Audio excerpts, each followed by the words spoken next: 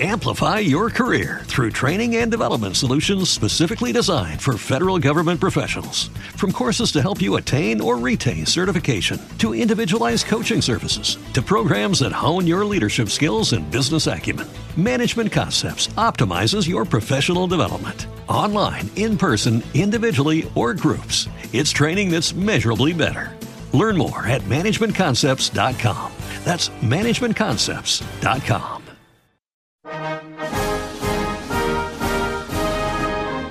Hello, everybody. Welcome to a French Village podcast. I'm here with my brilliant friend, Benjamin Wittes. We have watched 3 episodes, not 2, 3 episodes of season 6, because we are going to do these in 3-episode chunks. So I hope for those of you who are actually watching the show along with us, I hope you also watched 3 episodes, because if you didn't, spoilers ahead. And if you didn't, turn it off now. Go watch that 3rd episode and then come back, because we're gonna spoil all kinds of things starting right now. This, like Gustave shooting somebody in broad daylight in the streets. Leonore gets introduced.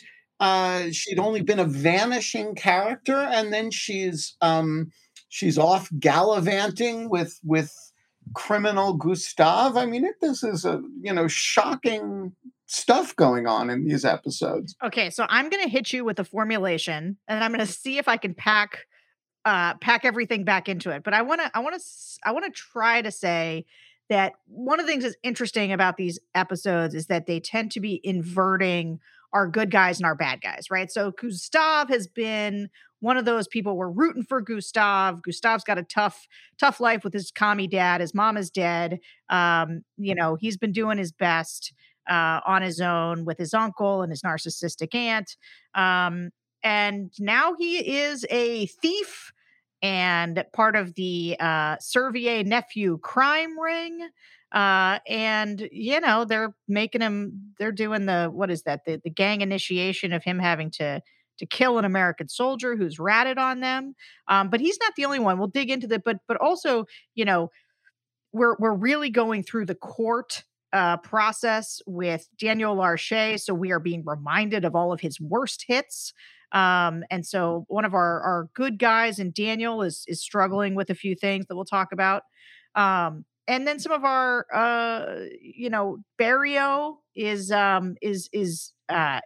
behaving in a way that I think is slightly contra to the nice guy that we have come to know. He's breaching no dissent from Lucien on any point that might impact his career. And who else? And then we're seeing redemption for our bad guys like Janine. Yeah, Janine has carved a place for herself in respectable society, as we always knew she would. Like Hortense, is going mad and is listening through the walls with stethoscopes, but Janine is just fine. She is the coldest of the cold-blooded. Yeah, I can't wait to talk about her. But here's, I guess, do you agree with my overall premise? This idea of like this inversion of the good guys are kind of in a tough place and the bad guys are seem to be thriving in many ways? Some. I mean, obviously, Servier is not thriving. And great point. But yeah, I think there are the justice is really rough. Mueller seems to be doing pretty well until he gets arrested, but he's got the Americans on his side.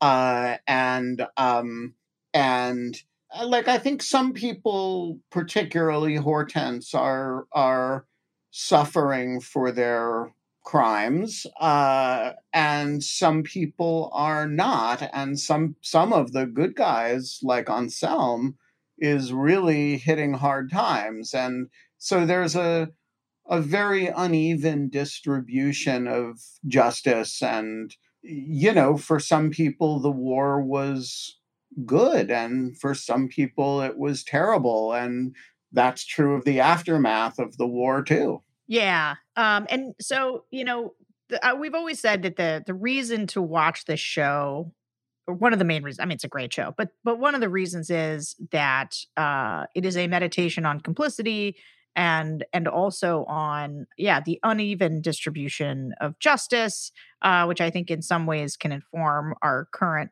political environment. Certainly, a couple of years ago, that political environment, and I think we are in the meditating on complicity part. Like, we are in the justice seeking part, and I think these uneven application is very much at the fore of what we're sort of being shown about how everything is netting out for people. So let's start with the yeah, trial. let's start with the trial. Yep.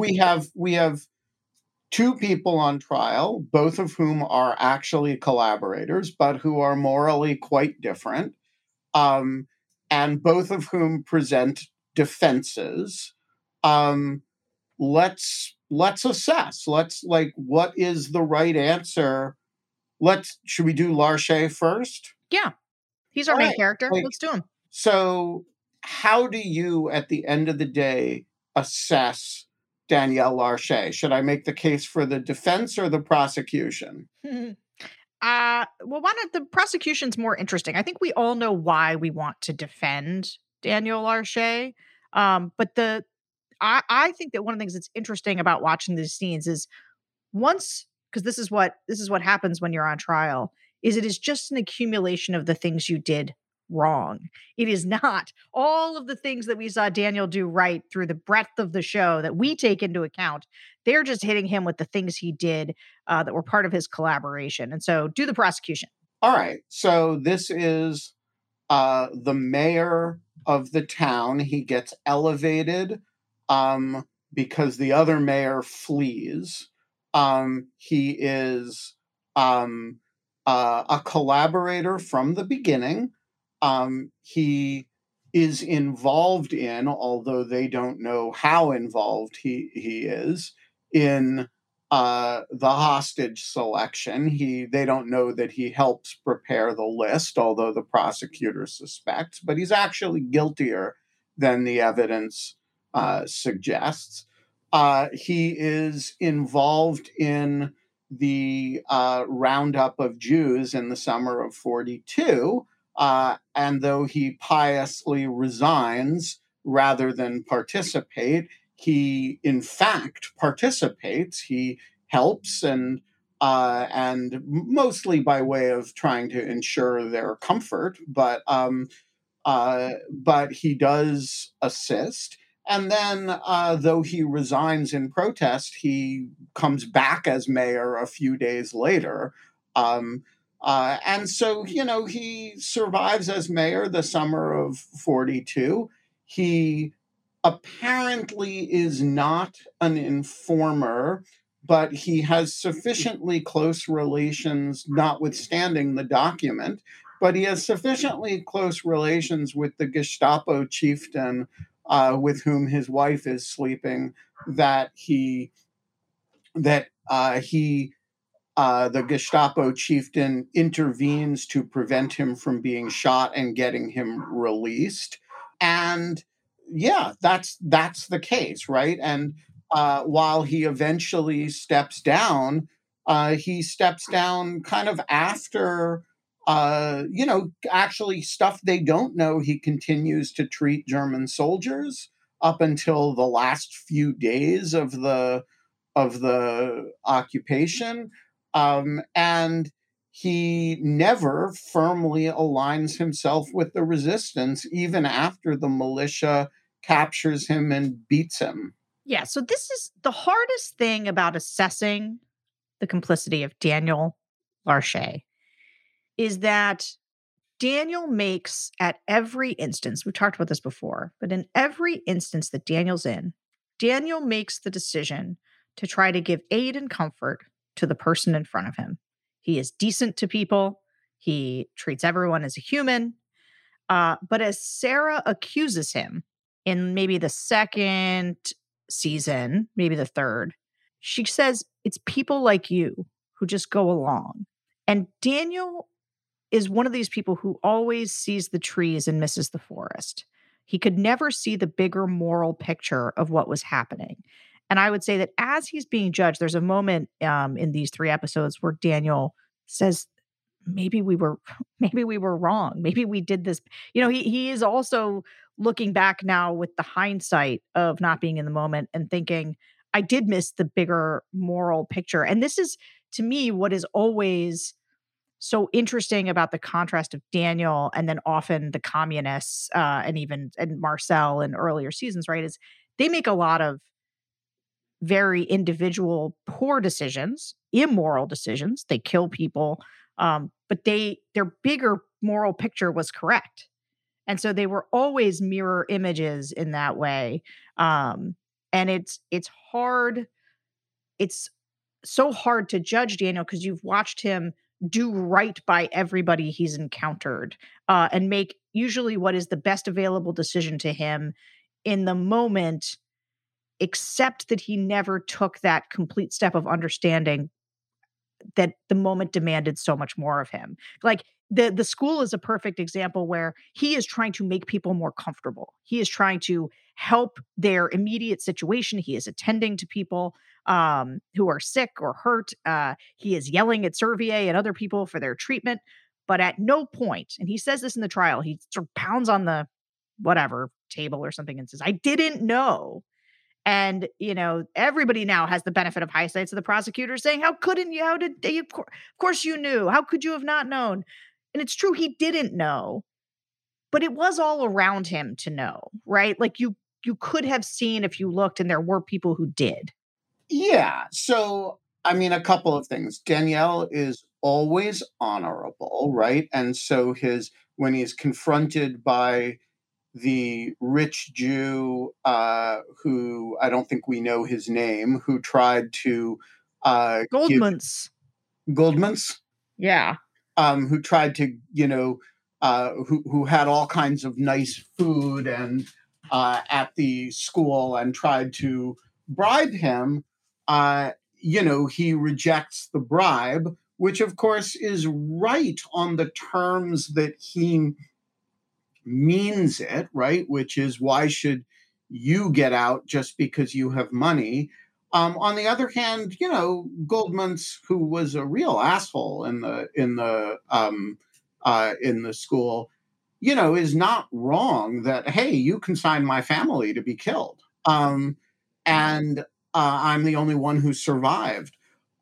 So I mean, there's a limit, and this is, of course, Sarah Meyer's point to him too. There's a point at which personal decency, as you just said, is not adequate, and he never seems to really understand that, even at his own trial. And I think there were probably a lot of officials who, for whom that was something of a reality, that they small board everything into the individual decisions before that. And there's, of course, a historical accuracy to Larcher, who, Vichy sort of starts falling apart in 43, or, like lost a huge amount of credibility in the summer of 42 because of the roundups.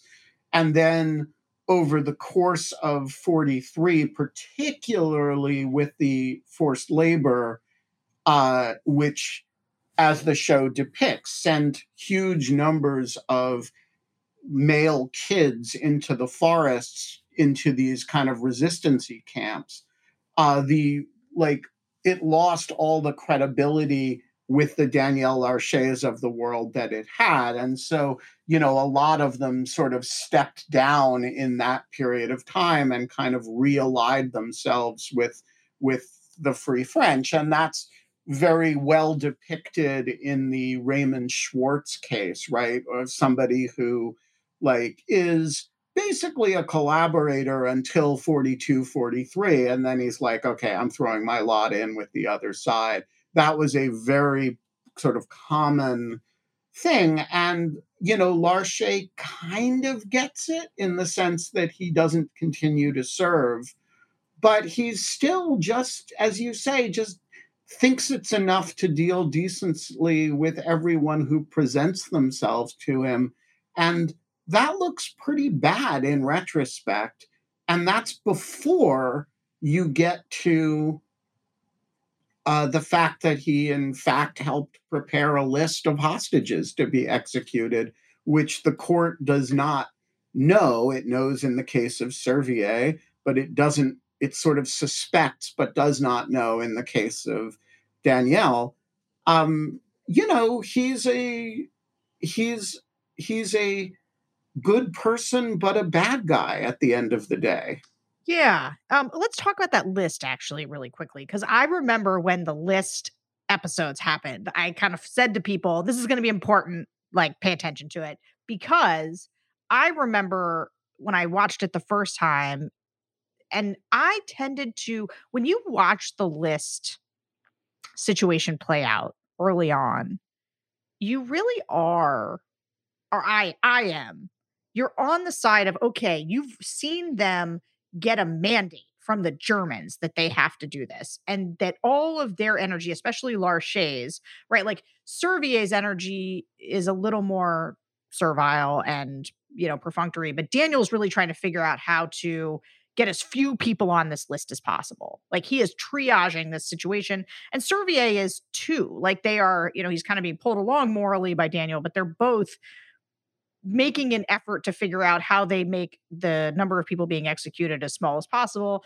And ultimately, they're also trying to kind of get people off the list that they know who they believe are good people. Or who are their nephews. Or who are their nephews, which is interesting now because we have the nephew back in the mix here as the leader of the black market sort of ring. Interestingly, that guy is also the lover of the guy that Schwartz killed in season 2-ish or 1-ish. I can't remember.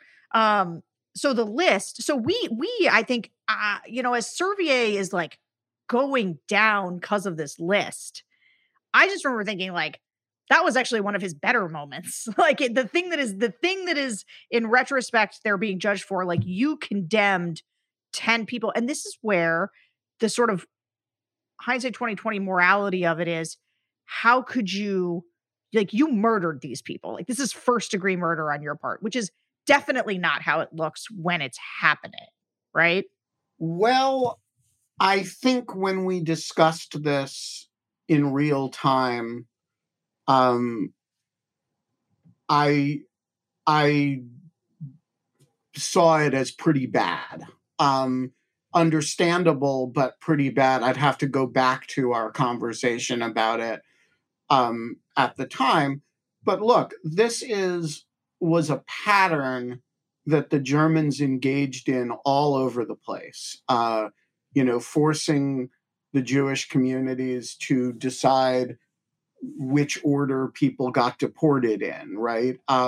Forcing local communities to choose the hostages to get shot in the event of non-compliance. They did that everywhere they went, and everywhere that people participated in it, they may have saved some lives. They also implicated themselves in the murders. And, you know, there was I recently heard a current minister in the Israeli government is the granddaughter of a Hungarian Jewish community leader who was involved in saving a trainload of people and negotiations with the Germans to do that, and was murdered later in Israel for collaboration in a fashion that, if you know, when you go into the details of the story, is weirdly similar to what Servier and Larcher are accused of, and he was murdered as a collaborator.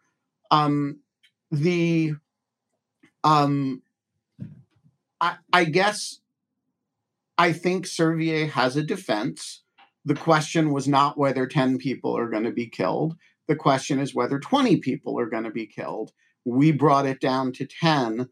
Who are you Mr. Judge and Mr. Prosecutor, who were judges and prosecutors during Vichy, by the way, who were you to judge us?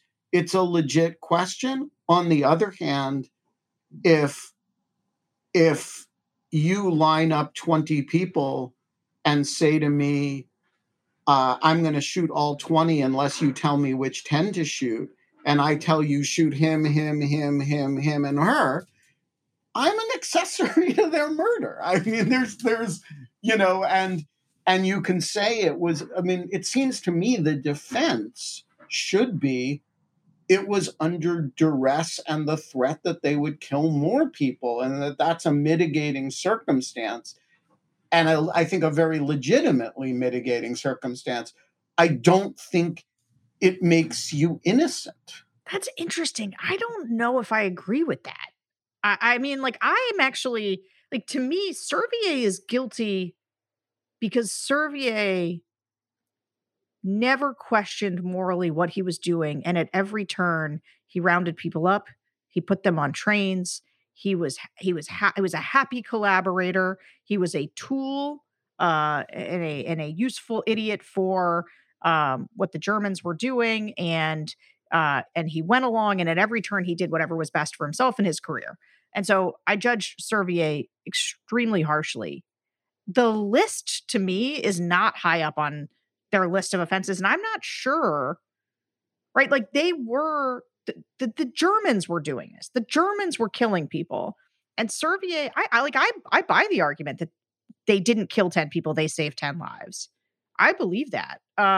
Again, I think where what he's culpable for is that he put somebody on that list and spared his criminal nephew. So that is but just the idea of they're telling you have to shoot 20 people, and so instead you find 10, and like, that makes you an accessory. I don't know if I agree with that. Like, you're an accessory for bigger reasons, but not necessarily for that specifically. Let me put it this way. If they weren't trying to make Servier an accessory and implicate him in their conduct, they would have just chosen 10 themselves. They want to get the French officials involved. They want to make sure everybody has dirty hands. And, the right answer, which Larcher started with, by the way, was, all right, I'll give you a list of 20 hostages. Name on the top, Danielle Larcher. That's the right answer. And, to insist, okay, if you're a political leader and you're going to make me choose who to shoot, I'm going to make this as frickin' difficult for you as possible. List all the people who collaborate: Servier, Larcher, the mill owner at the time who's a collaborator, the concrete factory who you need, Raymond Schwartz, his wife, who, like, these are the people, like, you have to shoot the people who are most useful to you. That's the right answer. They never, like, Larcher did it for a minute, and they didn't, he lets himself be talked out of it.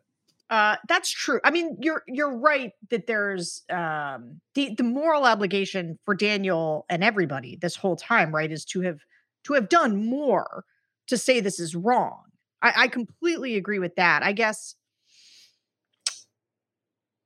I don't know. I guess I just in terms of what I feel like they should be judged for. I guess just to argue against myself and to argue with you for a minute, one of the things that they're accused of by the prosecutor that is true is that they ultimately end up executing all of these communists, right? These political people that were out of favor politically. That is who they ultimately put in. And there was a purposeness to that, right? Like, Daniel and Servier didn't like the communists. They were sort of found them politically distasteful. And so they did choose a block of people, a specific block that they felt like were more expendable. Yeah, and the prosecutor, rightly points out that that the list of people that they put on that list is a list that is convenient to them. Um, he doesn't know that they remove people from the list who they want to protect, but he does notice that they put people on the list who, and Servier makes a remark about this at the time, like they're just communists, right? And I think, like, if you're using the opportunity or the agony of creating a list of people for the Germans to kill to protect your nephew and kill political enemies, I do think that's something that you have to answer for later.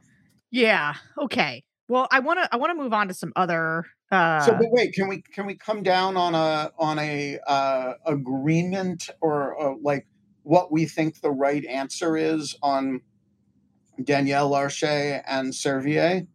yeah. Like, So like if you're a juror in that case, what mhm, do you do with them? yeah. I mean, Servier should die. Like Servier gets capital punishment. He sent he willingly sent a great many people to their deaths without particular reservation. And so I think he is guilty. I don't know that I don't, the list is not, well, actually him saving his nephew is enough. Him swapping out, for, um, his criminal nephew for somebody else is enough, I think. But I do not think that Daniel deserves to die. I basically agree with that. I think Danielle is much less culpable than Servier, partly because he does quit and he's, you know, Servier's bitter end bitter endedness uh is really a problem for him morally. I don't think Danielle is innocent. And I think, you know, some kind of like lesser punishment is appropriate for him. But I definitely don't think he's somebody who deserves to be hanged or shot. Especially because, there's judging them in a vacuum, right? Just sort of isolated in their cases. And then there's judging them as you watch how other people are treated, right? So they had this little meeting for Janine to assess her culpability as a collaborator. She has taken back her maiden name, her father's name, who is now a zealous Gaullist. Uh and so, and Schwartz, who is one of the, it's not a jury trial, it's like some kind of Like a council. lustration panel or something. Yeah. And Schwartz is like, I think she should get what is it that she gets, like a warning, Reprimand. a reprimand, like a verbal, very soft slap on the wrist. And she's thrilled. She's thrilled because Janine is a like death sentence, right? Like my judgment on Janine is that she dies for like is capital for what she did. What about And you? what specifically do you mean by that? So Um she mhm. is it the alliance with Shasanya? Is it like what is it that Janine did that you react to that way, other than what you know about her attitudes? Yeah, I mean, look, I could go as far back as the way that she talked to Lucienne during the cake, the way she talked to the Jewish woman, Cohen's wife, during the cake debate.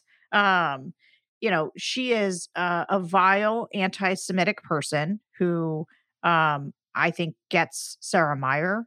I mean, we don't know what's happened to Sarah Meyer, but she gets her, taken.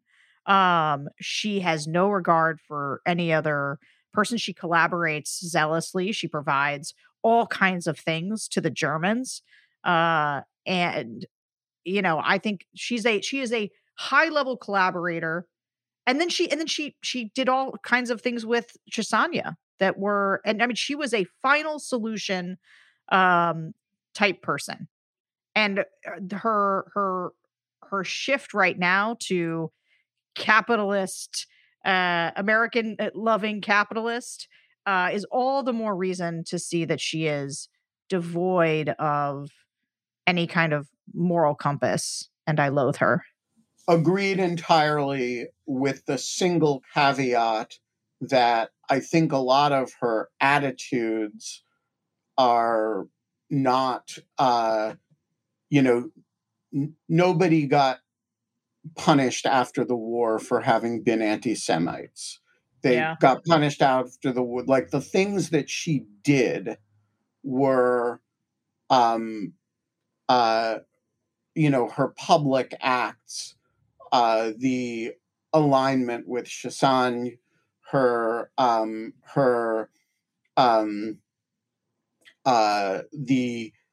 the most important is her active business collaboration with the occupying forces, which goes on late, and does not end when Schwartz's does. She just gives money to Anselm and Marie by way of buying herself an insurance policy. And, I think she's pretty damn bad, actually. Very bad. I mean, like, and there's things like her diming out Hortense, even though Hortense is also a bad guy. But like we know, right? So she uses that as a when the two things that she does, the one is where she issues the warning about the spy in the midst of the resistance, and where she gives the money to Schwartz. Both of them are done in service to her own ends, right? She was at risk by the spy being in there. And the reason, and she bought like the mill from Schwartz or something, like to give him the money, like it was an exchange. So it wasn't like a donation. She purchased something from him, and as I recall, at a significantly lower price than she had originally been negotiating for, because the circumstance changed in some way. So she is bad through and through, and I've got it is I hate seeing her walk free, and I hate seeing Schwartz abet that, since he clearly loathes her and sees her clearly too. Agreed on all points. I will say that if you had to make the case, the legal case, like, you're not allowed to use anything that we know about her that isn't public, right? Mm-hmm. The case basically amounts to, like, you can't indict her for marrying Shasan. So, like, what is the case? The case is basically that she did business with the Germans. She actually, this is like where I get pretty inconsistent. She actually strikes me as a pretty good candidate for mob justice. That is, like, if Anselm walked up to her in the street and shot her, that wouldn't seem all that bad to me. Yeah. In the context of a kind of revolutionary justice situation. And, like, she certainly deserved more in public than a slap on the wrist, but I'm not sure she has, like, enough individual blood on her individual hands to be like a particularly strong candidate for being, like, tried and shot as a collaborator. Yeah. Okay, I'd take that. I would not shed any tears if she was shot in the street. Although I want to not have to see any of the vigilante justice because I hate it. But not shedding tears over Janine. Okay, let's go to Barrio. And this is actually while we're sort of transitioning from Janine to Barrio, I will just say for Lucienne, right? So this is where Janine to me is a good case for, like you just said. So like if somebody shot on the street would be okay. I would not feel that way about Lucienne. And this is like Janine does Agreed. this. Janine does this thing when she does the affirmative good for the resistance. She does it for herself and for totally selfish reasons. Lucienne, to me, is a sort of sad victim of circumstance who fell in love with somebody and who did an incredibly brave one-time shot, helping the resistance in a really important thing. And she did it and put herself at great risk because she kind of wanted to get in there and do something. And so I put Lucienne in a totally different category. And I actually find the way Barrio is treating her at this point to be it's a wild ride with Barrio through the seasons. But I remember, if you remember when I was saying how I didn't like him at the beginning, and then you go through this part where he's really great. And but one of the reasons I think I was so down on him in the beginning, Anne, is I'm with this Barrio that we're seeing now is Lucienne calls him a monster, which might be a step too far considering what he is having to stomach from her, but he's being pretty bad. Yeah, so I guess I feel more harshly toward Lucienne and therefore a little bit less harshly toward Barrio than you do. So I agree with you entirely about Lucienne's public posture. That is, her collaboration, such as it was falling in love with an individual German soldier. I don't think that's the worst thing in the world. And she didn't do anything for the Germans. She's not like Hortense, right? Who is, ratting people out, including her own brother-in-law. She's not, she's just in love with Kurt.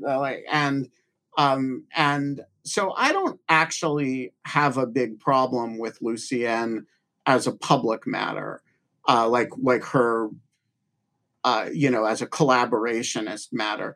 She does, as you say, do an incredibly brave thing, though it's not in her nature. She's not like lining up to do brave things through the show. But I think Barrio's complaint against her is super justified. So let's review the interpersonal bidding. Her lover leaves and gets sent to the front. He knowing that it's sent to the Eastern Front, knowing that she's pregnant with somebody else's, a German soldier's child, no less. He offers her a really good deal.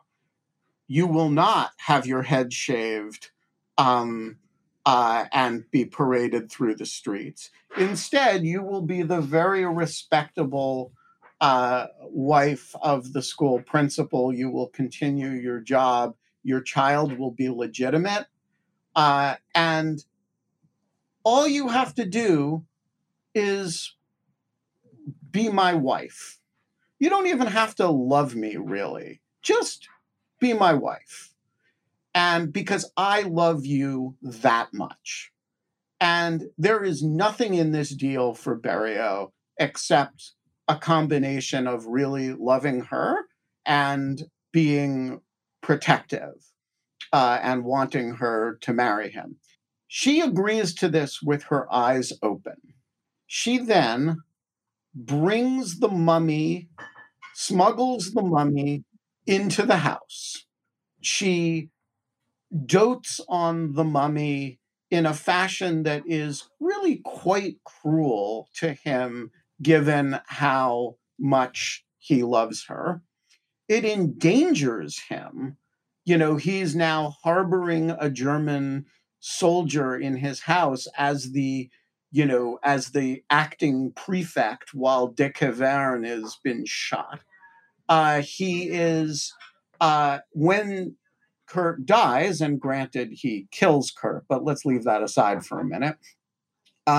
He arranges for her a very respectable burial arrangement. And all he really asks is that she not do things in a way that is going to be destructive of his public life, which she then proceeds to do. And I think, she has humiliated him interpersonally in a fashion that he has absorbed with a fair bit of grace. And then she really threatens to destroy his public standing. And I think his anger at her is very justified. Okay. Well, you put a pin in kind of a biggie in my mind, which is that he smothers Kurt to death. I did put a pin in that one. I don't know that we can just. Moments. I'm not sure we can just breeze over that one. Well, Kurt did ask him to do it, to be fair. As I said before, I think he ought to have just double checked back in and been like, "Is this still how you're feeling?" I agree. Hey, relationship advice, people. When your spouse's lover asks you to kill them, best practices is always double check before you grant the request. Double check. If you've given it a few days, check back in. Okay, I'm going to make a brief pitch for Lucienne's sadness and why I feel for her and why I think, when you obviously never been in this situation, but let's just assume that you're the person who you are in love and he loves her and she is with him and he gets that. She doesn't love him. It is and I think that there is a tendency to say, well, but he's bailing her out and he's so nice and it's so great of him and chivalrous or whatever to take care of her, bastard child of the German soldier. Okay. But she doesn't love him. And so for her, she is trapped in with a guy. It's funny when she calls him sort of fat in one of the earlier episodes here, because he's been she doesn't like him. She doesn't like being around him, and she has to be. And he has all the power and all the control because of his standing. And he can do things to her. So part of why I'm indicting him in these 3 episodes, even after killing Kurt, which, that's a complicated one, but he is trying to take away, she wants to keep working. It's the one thing she has. She loves being around these kids. He is trying to deprive her of that. There are extenuating circumstances, but he absolutely is prizing his own standing over any kind of happiness for her. And then he does this, you will cook my chicken and you better not screw it up. And he does it while blackmailing her with the information about the German soldier. And so, with which he is also being blackmailed. Yeah. And so, is he a monster as she accuses him? I think that there's, she's a tough one. There's a lot to swallow there on her, but I have a lot of sympathy for her. Okay. I do not lack for sympathy with Lucienne. I agree with you. She is, in her own very stupid way, a sympathetic figure. I also agree that his anger has become cruel. I do think his anger is very justified.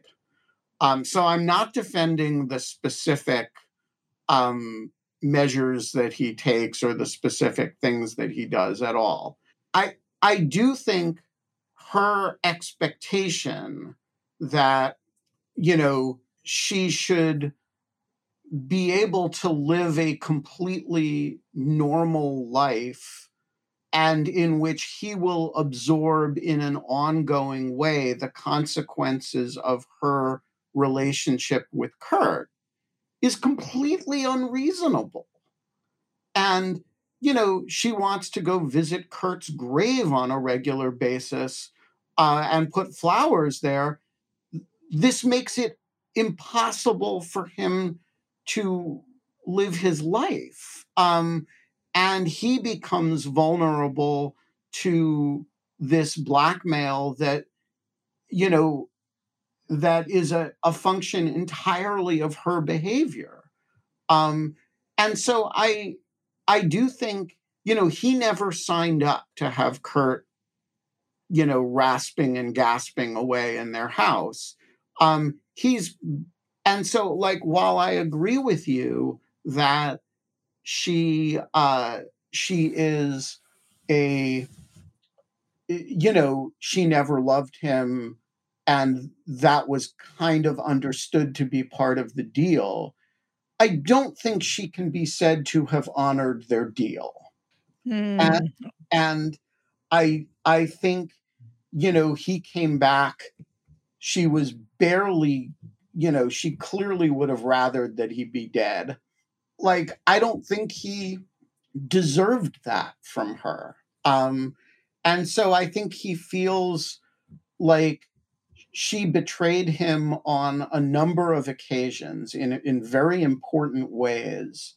And then he has to absorb the cost of her betrayal, not merely suffer the betrayal, but also suffer the blackmail for the betrayal. And so he's trying to, he's basically saying, okay, I'm not being the one responsible for this anymore. If you don't keep this, if you don't observe our deal, you're going to be the one who absorbs the consequences. And I don't defend the cruelty, but I do think her basic position is completely unreasonable. Okay, we have to move on from that. I still think that he never actually recognizes her humanity by assuming that just because he will give her this cover that, she's gonna, that she has to sort of shut up and like it. Because part of what his eyes wide open was is that she did not love him or even particularly like him. But anyway, but I hear your point. There's lots of good stuff in there. I wanna go to Gustav and Lenore and Suzanne and Lario and that section of the story. One quick additional point on this. I think his understanding of their relationship was pretty similar to Servier's wife's understanding of their relationship. It's an arranged marriage, and Servier was like, yeah, but we didn't ever love each other. And she's like, yeah, but who gives a shit about that? And being together, she says something like, they say you can't love somebody without being, you can't be together without loving somebody. It's actually the other way around. And I think that's the way Barrio understood their relationship. Yeah, agreed. I tell you, I love that scene between Servier and his wife. Servier's wife is she makes very few appearances in the show, and they are all memorable. They are. The way that what do they call each other? Like, my friend. Like, they refer to each other as like my friend. And it's, there's something honest and there's something, I don't know. Obviously there's nothing romantic about the relationship. I still like it.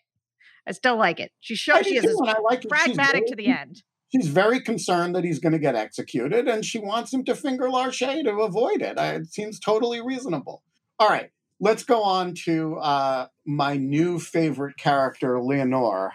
Let's do it. Okay, so we have, as you may recall, Suzanne ostensibly had 2 children at some point early in the show. But this girl is the only one who ever showed up. So if there's another one, we've never met him or her.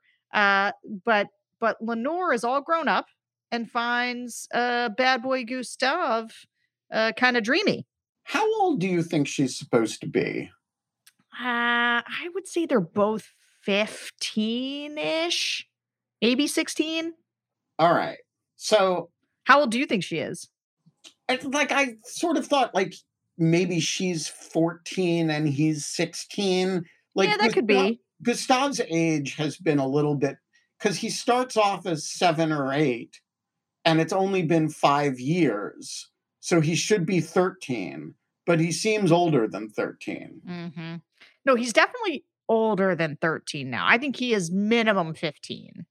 But But wasn't actually, he 7 at the beginning of the show? well, now that you mention it, actually, how many years have passed? Well, the show starts in 40 and we're now in 45. So, he should be, 11. if he was 7 or 8, he should be 13 or 14, but he doesn't look 13 or 14. I mean, yeah, 14 it's tough to get to be running the black market, like mobbed up at 14. You're right And though. smoking like a chimney. He's smoking like a chimney, I know. Uh, I, I think you're right that if we're doing the math correctly, that we're putting them at like 13, 14. Here's my guess. The amount of time that has passed on the show is not exactly commensurate with the amount of time that's passed on filming. And so he is probably a teenager for real in real life, and is meant to be playing somebody a bit younger on the show.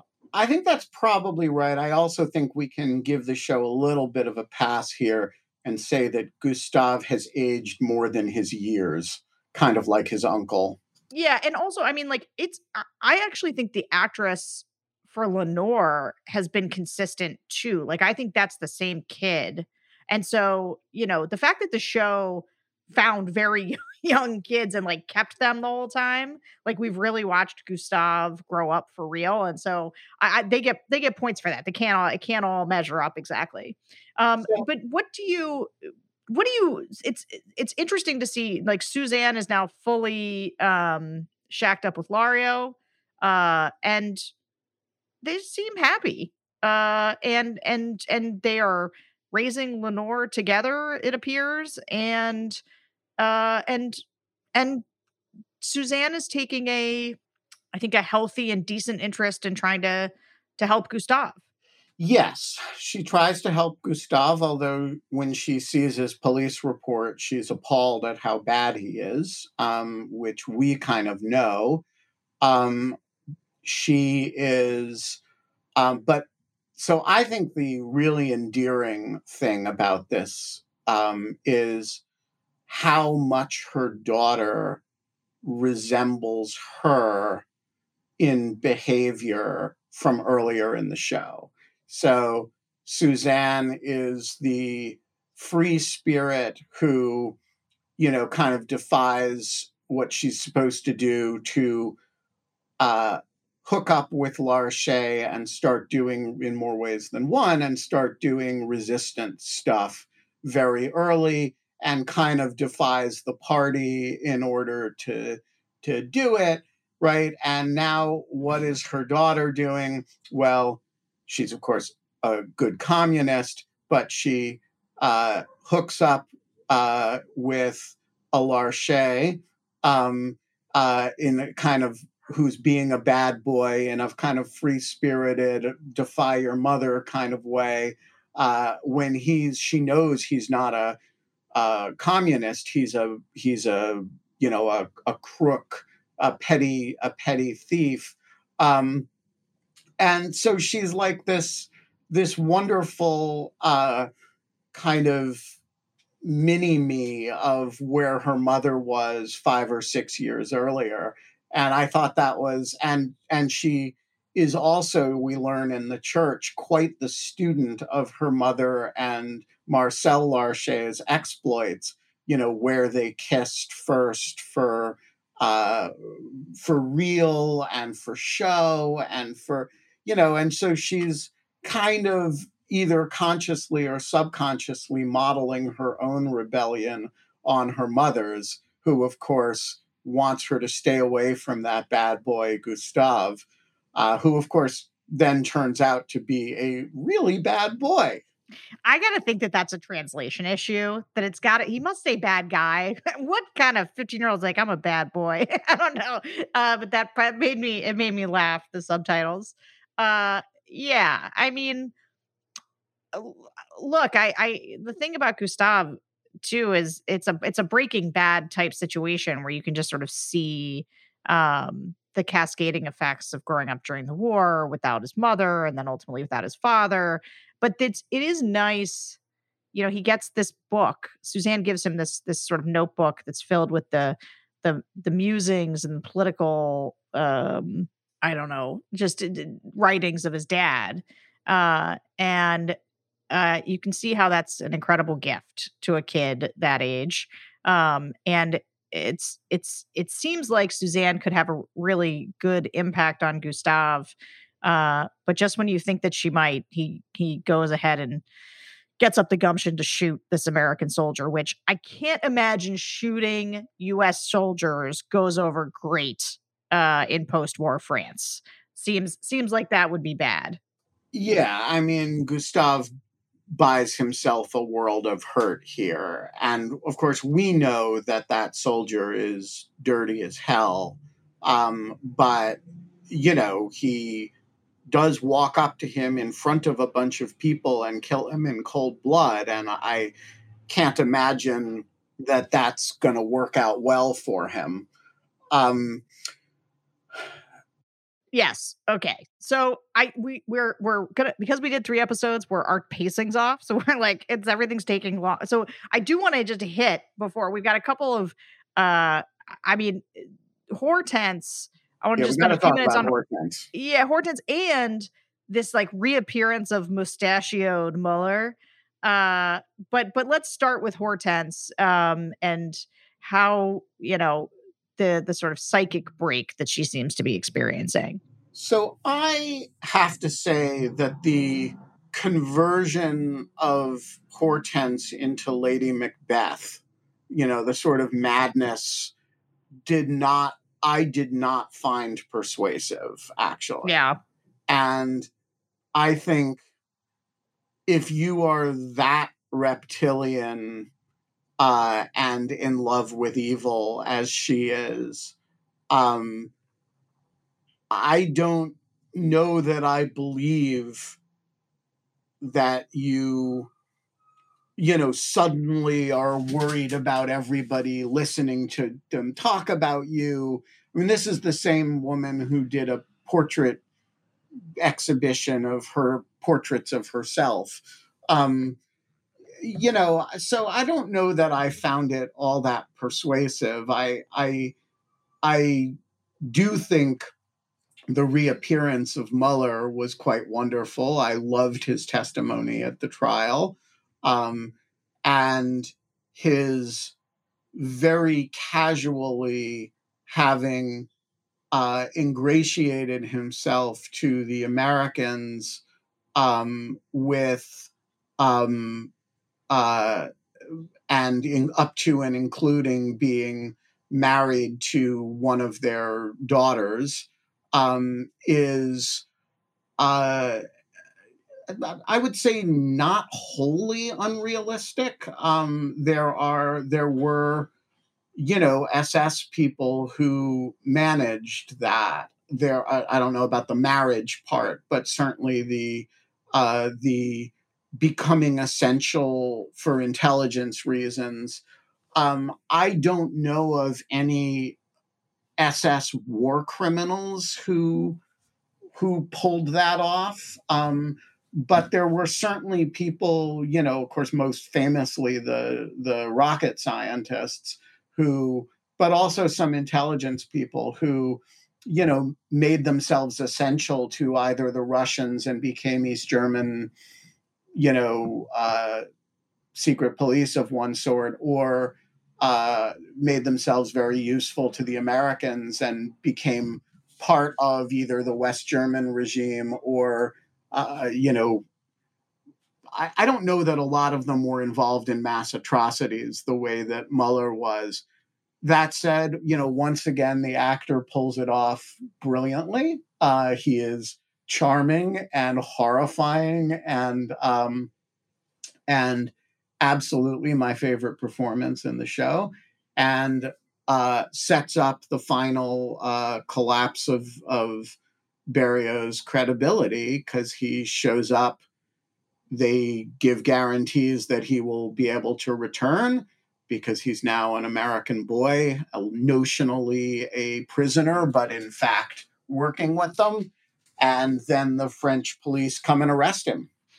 Yeah. So I have to separate out in these scenes the difference between how much I am enjoying seeing him again, and he's amazing in the testimony. Love seeing him, to how unrealistic I find it that he goes to a French restaurant with Hortense in the same town where he was the SS agent. And at this point, he's just like, well, I got a little thin fake mustache and like and glasses. Like, what is this? What is this? That he could just dine and tibble champagne in the town where he was most recently executing everybody? I don't think so. So I found that part Agreed. actually stupid. And but I will tell you, especially because people know that, they know that he just testified in the trial. And so there wouldn't be any secrecy associated with his presence there. Yeah, and Hortense herself, high profile individual in the town, known for this. Here's what so that part I was like actively irritated by. And then so on the flip side, I enjoy those scenes because I love seeing him. I do not enjoy the Hortense going crazy scenes, and yet I do find that more realistic. And I'll tell you why. Because when you've put yourself up on such a high pedestal, it can be a long fall down. And I think that the Janine betrayal, which leads to months of what must be agonizing anxiety over how you will be judged, and then being pulled into the town square and having your nephew and the entire town jeer at you while you're on your knees and they cut all your hair off. While at the same time, the person that you love in the most, I mean, you don't doubt her love, as sick and depraved as it might be. She's deeply in love. And that person is gone away, missing. She has no idea what's going on with him. To me, the idea that she becomes obsessed with the idea that people are talking about her and looking at her everywhere she goes actually seems totally credible. Which is all the more reason why the idea that she's just going to a restaurant with Mueller, doesn't fly with me. But that paranoia, and shame and heartbreak and all of that seems to me to be pretty ripe for a mental episode. I guess she has not shown previous signs of obsessive compulsive behaviors in the prior part of the show, prior part of the show. I mean, if she were the parts where she's sort of catatonically depressed, I find okay, like very plausible. I mean, she tried to commit suicide at one point. That's true. I guess I'm not sure that I feel like Hortense has been the picture of mental health through the show. Well, having an affair with Mueller does not reflect the picture of mental health. Yeah, no, she's definitely having a rough time of it. She also does not seem to care much about her husband's trial, except, of course, that it's humiliating for her because she has to go testify about why he was listed on that as a German police informant. So who else do we need to do? So I want to just hit, so that's really Schwartz and Antoine. So Antoine returns from the war. He's seen, as he's seen a lot of tough things in the resistance. He saw a lot of tough things in the war. He comes home and to his great delight, his wife has been, or his not wife, but his semi-fiance that he proposed to before leaving, Albin's sister, whose name is escaping me. Genevieve. Genevieve, thank you. He comes back to the farm where she lives with her grandmother, who is a delightful addition as a character. This cranky grandmother. Grandmother who's like all in on the militia a year after the fact. Yeah, I mean this is such a good and true thing about life, right? Where you've got this all she cares about is like these were her son, like her grandson, her son, people who behaved horribly, but they were her family. Who knows what kind of retrograde position she holds? But because she clearly is like 85 years old and dying of cancer, you have this tendency to like forgive old people their retrograde opinions. And even And so, on film, she feeds him soup, and he's grouchy because she's a fascist, and his only way of expressing that is by being less than fulsome in praise of the soup. yes, exactly. Um, and so Antoine doesn't want to work on the farm, but he does want to be with Genevieve. He needs to find a job. Nobody's hiring. He thinks that having led the parade and the resistance is going to automatically qualify him for some kind of cush job, and he is sorely mistaken when he comes back to town, which I think is an interesting dynamic of these episodes around the resistance members, including Anselm, who he runs into, who's drunk on a bench and homeless. They're not faring well. And the people who kind of show back up, like De Cavern and Barrio, like they're running things now. And they were, of course, part of the resistance. They were, of course, doing good, important work, but they weren't kind of the on the ground putting their life on the line every day the way that Antoine was and Suzanne. So this Um, is a really important, point, and it's one of the huge tensions in the resistance, particularly, after the war. De Gaulle was based in London for the war, and the people who, and eventually moves, like French North Africa becomes Free French. Um, and but they're not in France under occupation. And the big figures, a lot of big figures of the resistance, actually were not there, right? And the show depicts that. Berrio disappears for a while, shows up in North Africa at some point. De Cavern, same thing. And these people thought of themselves as the leadership, and a lot of people on the ground thought of them as absentee landlords, and they thought of themselves as the people who were camped out in these forests, and actually doing fighting.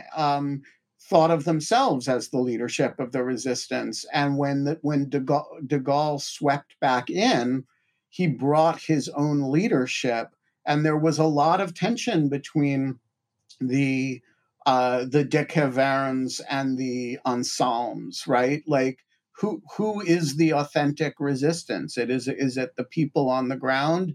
Is it the leadership who maintained a government in exile and frankly funded all those people on the ground, and maintained relations with Winston Churchill, often very tense. And so they played different functions, and then you come back, and who's in charge? Is it the Anselms and Antoines, or is it the De Caverns and Berrios?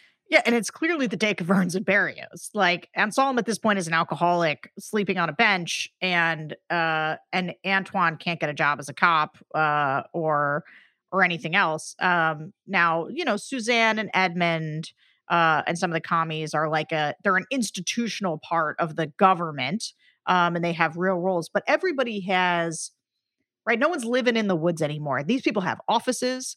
They're having lunches. There is a process. The court cases are not just people, ringing bells. There's an actual judge and prosecutors and defense attorneys and rules and objections.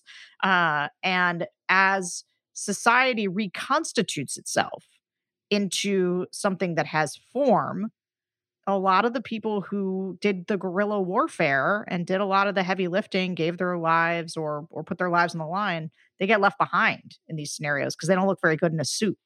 And the people who navigate it really well, the show intimates in these episodes, maybe the people who have a foot in both worlds. So the suggestion, at the end of the episodes, they come to Raymond Schwartz and ask him, can you run for mayor? Because Berrio is out because of, between the Larcher trial and the Lucien stuff, he's in pretty bad standing. But, who's the guy who can bridge all these gaps? Well, between the Gaullists and the London faction and the on the ground people, Raymond Schwartz is looking pretty good. And by the way, Antoine is right by his side, which is actually suggests to me that Antoine may have a future. I think that's right. I think, the part where Antoine goes to Schwartz to borrow the money to pay for chemotherapy for the grandmother, and in the course of that negotiation basically comes back to working for Schwartz. And by the end of the third episode, we see him kind of in the office doing the books, wearing a tie, trying to build a life for himself. But he also takes on Solomon, which is nice, and gives him a bit of a purpose. And all of that felt very true to me. And I think you see this maybe from a lot of people coming back from war, where the war was right.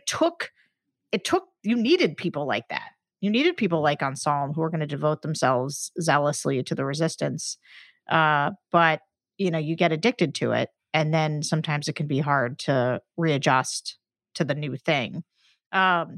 Anyway, I think with that, we have to leave it there. Really long episode. I guess this is what happens when you do 3 episodes at once. But I'm excited for the back half of this. I think a lot of justice is coming.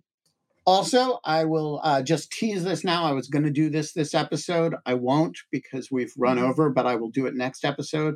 I have found the historical event on which the scene with the parade is actually based. And back from the resistance hiding in the forest, marching into Villeneuve, I have found the underlying factual basis for that scene, which turns out to be somewhat under-dramatizing what really happened in a little town. Huh. Okay, well, we'll start with that next time. And until then, we're going to do the next 3 episodes, and we'll be back next week to talk about them. And until then, Edith, take us home. Nous nous aimions bien tendrement, comme s'aiment tous les amants.